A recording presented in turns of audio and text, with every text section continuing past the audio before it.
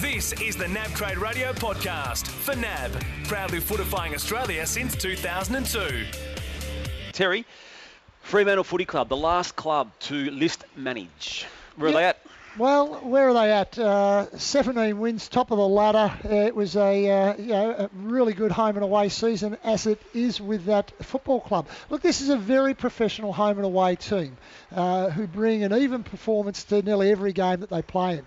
Defensively, they have got their game together and they have a clear understanding of what it takes to defend, although this year a few others have actually caught up with them defensively when you have a look at the numbers. Everyone knows that Freo's attack is I'll go that one again. Everyone knows that Freo's issue is their attack, and that's been well spelled out. Coach Ross Lyons said they needed to find 2 goals per game, so 12 points per game at the start of the year, yet in fact they went backwards by 8 points per game. So that's 20-point turnaround on what they were trying to achieve at the start of the year and what actually did happen. So that saw their percentage go backwards by 12% this year. So even though they went up... They finished top of the ladder. Top of the ladder, they went backwards. Backwards by what? 8 points? 12% they went backwards by, and 8 points per game they went backwards by. So they went from 30% last year to 118. So even though they finished top, and that was the case, this was the reason why so many, including myself, doubted them when it came into finals. They were a whopping 600 points behind Hawthorn at the end of the home and away. So that was 4.5 goals every game for the year behind them. And incidentally, Hawthorn defended marginally better than them. Gee. So you're almost the same in defence, but Hawthorn just marginally got them. Goal a quarter. And you're 600 points behind in the other area. And when you have a look at their results from 2014 to 2015 just very quickly, it's almost identical for against what they've had scored against. So 2014 they had 1,556 scored against them. Yep. This year it was 1,564. So that's the same. Negligible. Yeah. But when you have a look at the other side of it, 2014, 2,029, and 2015, 1,857. They've gone backwards, and that's where the problem's there. It's attack. It's attack, and it's method of attack, and it's substance of personnel in attack. It's both of the two. So it's both, okay. The team structure, Terry, which obviously will be a key to explaining why the holes are there. Well, I've been suggesting doing this area here for 3 or 4 years, that to win a flag they needed to reconstruct their spine. And now we're seeing signs of it falling apart. And that's the reality of it. They haven't been able to replace what's been there, and they've had, I think, 4 years to actually do so. With the retirement of McFarlane and Pavlich's future in doubt or fading, if he decides to play on, and we get that announcement in the next few days, I mean, he's still not the player that he used to be. We know that that's the case. They haven't been able to find the replacements at either end of the ground to be able to replace those absolute chaps. And unless they get Ken McCarthy over the line, they look like they're going to go in short and key position again. Now, in the final last year, they had Tabner and Griffin and Pavlich playing those roles, and they were far too one-dimensional. They lacked in forward smarts, they lacked in ground play, and they lacked in flexibility, and they lacked in defensive capability to be able to hold the ball into that area of the ground as well. They've got another one in young Alex Pearce, who I think looks a really nice player and played some good footy late in the season as well. But the difference between a Cam McCarthy, who is a more natural forward-ended player who can double lead, who is superior below his knees. These other boys are 197 plus players who don't understand the nuances of the game, who don't double lead, who just haven't got the natural talent below their knees, who can't duck out the back of the play when they need to.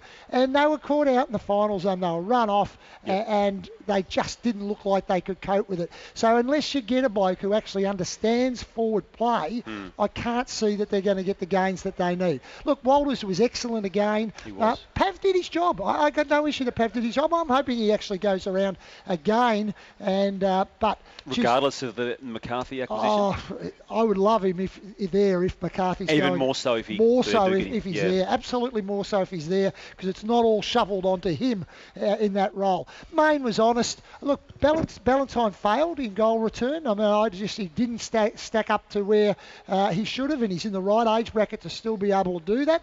And they haven't got enough other mid-forward type options. When you look at Gunston and Bruce that other sides have got, they've got the Hawks, when they're 600 points behind them, have just got more of those options around the edges. Look, the ruck and mids will carry the club once again. Sandlin's still going along beautifully. They've got the back up there, so I've got no problems with that. They've got genuine stars through the middle of the ground. I think improvement will come from Crozier and Sheridan and guys like that. Obviously, Harley Bennell will be huge from a mid and goal return. I think it'll be both parts of it. Otherwise, not that much looks like changing. The Bennell thing will change the dynamic of it, but otherwise not that much looks like changing. What do they need, Terry? They need a key forward and a key defender. They're not going to get the key defender this time around. They have the potential, but only the potential of getting the key forward. And only 21 and a half hours left to get that key forward, who we have discussed regularly in Cam McCarthy. Terry, the losses and the gains. Yeah, well, look, McFarlane's a huge loss. I mean, we know he was coming to the end, but what a great player he was. Pavlich, I do think he should go on. I still believe, and I know a lot don't, but I believe that if he's played in the right capacity, that they can get another 12 months out of him. Just before you jump off him, tell me again, I know what you said there, but why should he go on, given the way he seemed to play the last 8 to 10 games of the year, and even the final itself? It seemed to me to be indicative of where he was at. Started really well, first 15 minutes looked as good as anyone on the ground. Become in the third quarter, fourth quarter, wasn't going to shape the game. Yeah, because he's had no support down there whatsoever, and that's why I'm sort of saying I'm more for him to go on if they get someone. If they get someone in, so that there is ground coverage there. You've got somebody to work your smarts with. I thought his ability still to hit up at the footy. I sort of thought his ability still to be able to take a ground ball. Usually when you're aging and it's all coming to an end, wasn't running out games, and I think he was sore by the end of it, but. Yeah, the one grab off ground ball was still there. So, as I said, I know there's a lot in the footy industry that don't believe he should go on. I'm one that actually does believe he should go on. Sure. At the moment, we don't know where that sits. Harley Bennell as the gain is a massive gain for them. I'm going back to Cam McCarthy again here. I think he's huge to their chances. He kicked 35 goals this year. And most of them came from the first 8 or 9 games. And in that side. So this is a guy who, in a top-line side in the competition, should... I'm only going an extra 15, but I'm going 15 plus.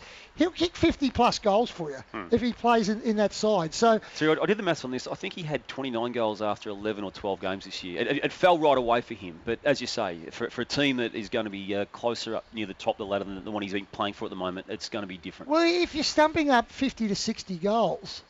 That's 50 to 60 goals that I can't see in this side, and I can't see where they're coming from in this side. And then that 50 or 60 goals, you add in 30 to Harley Bennell, who I think is quite capable of kicking 30, and all of a sudden you've got 90 goals. There's your difference. That's walked in the door, and all of a sudden you've got a different opportunity. And so, look, that's where I sort of see it. I see it being that big for them. Okay, and...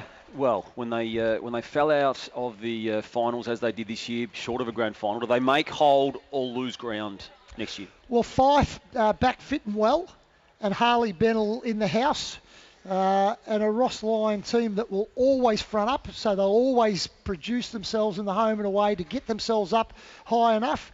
That gets them right back up there again. Everything that sort of says yes, yes, yes, that they get back up there again. But... And the big but is, they needed 2 goals a game at the start of this year, as Ross Lyon said. That has now become 3 or 4 goals every game that they need. And yet we haven't got the replacement that's going to produce that 3 or 4 goals through the door at the moment.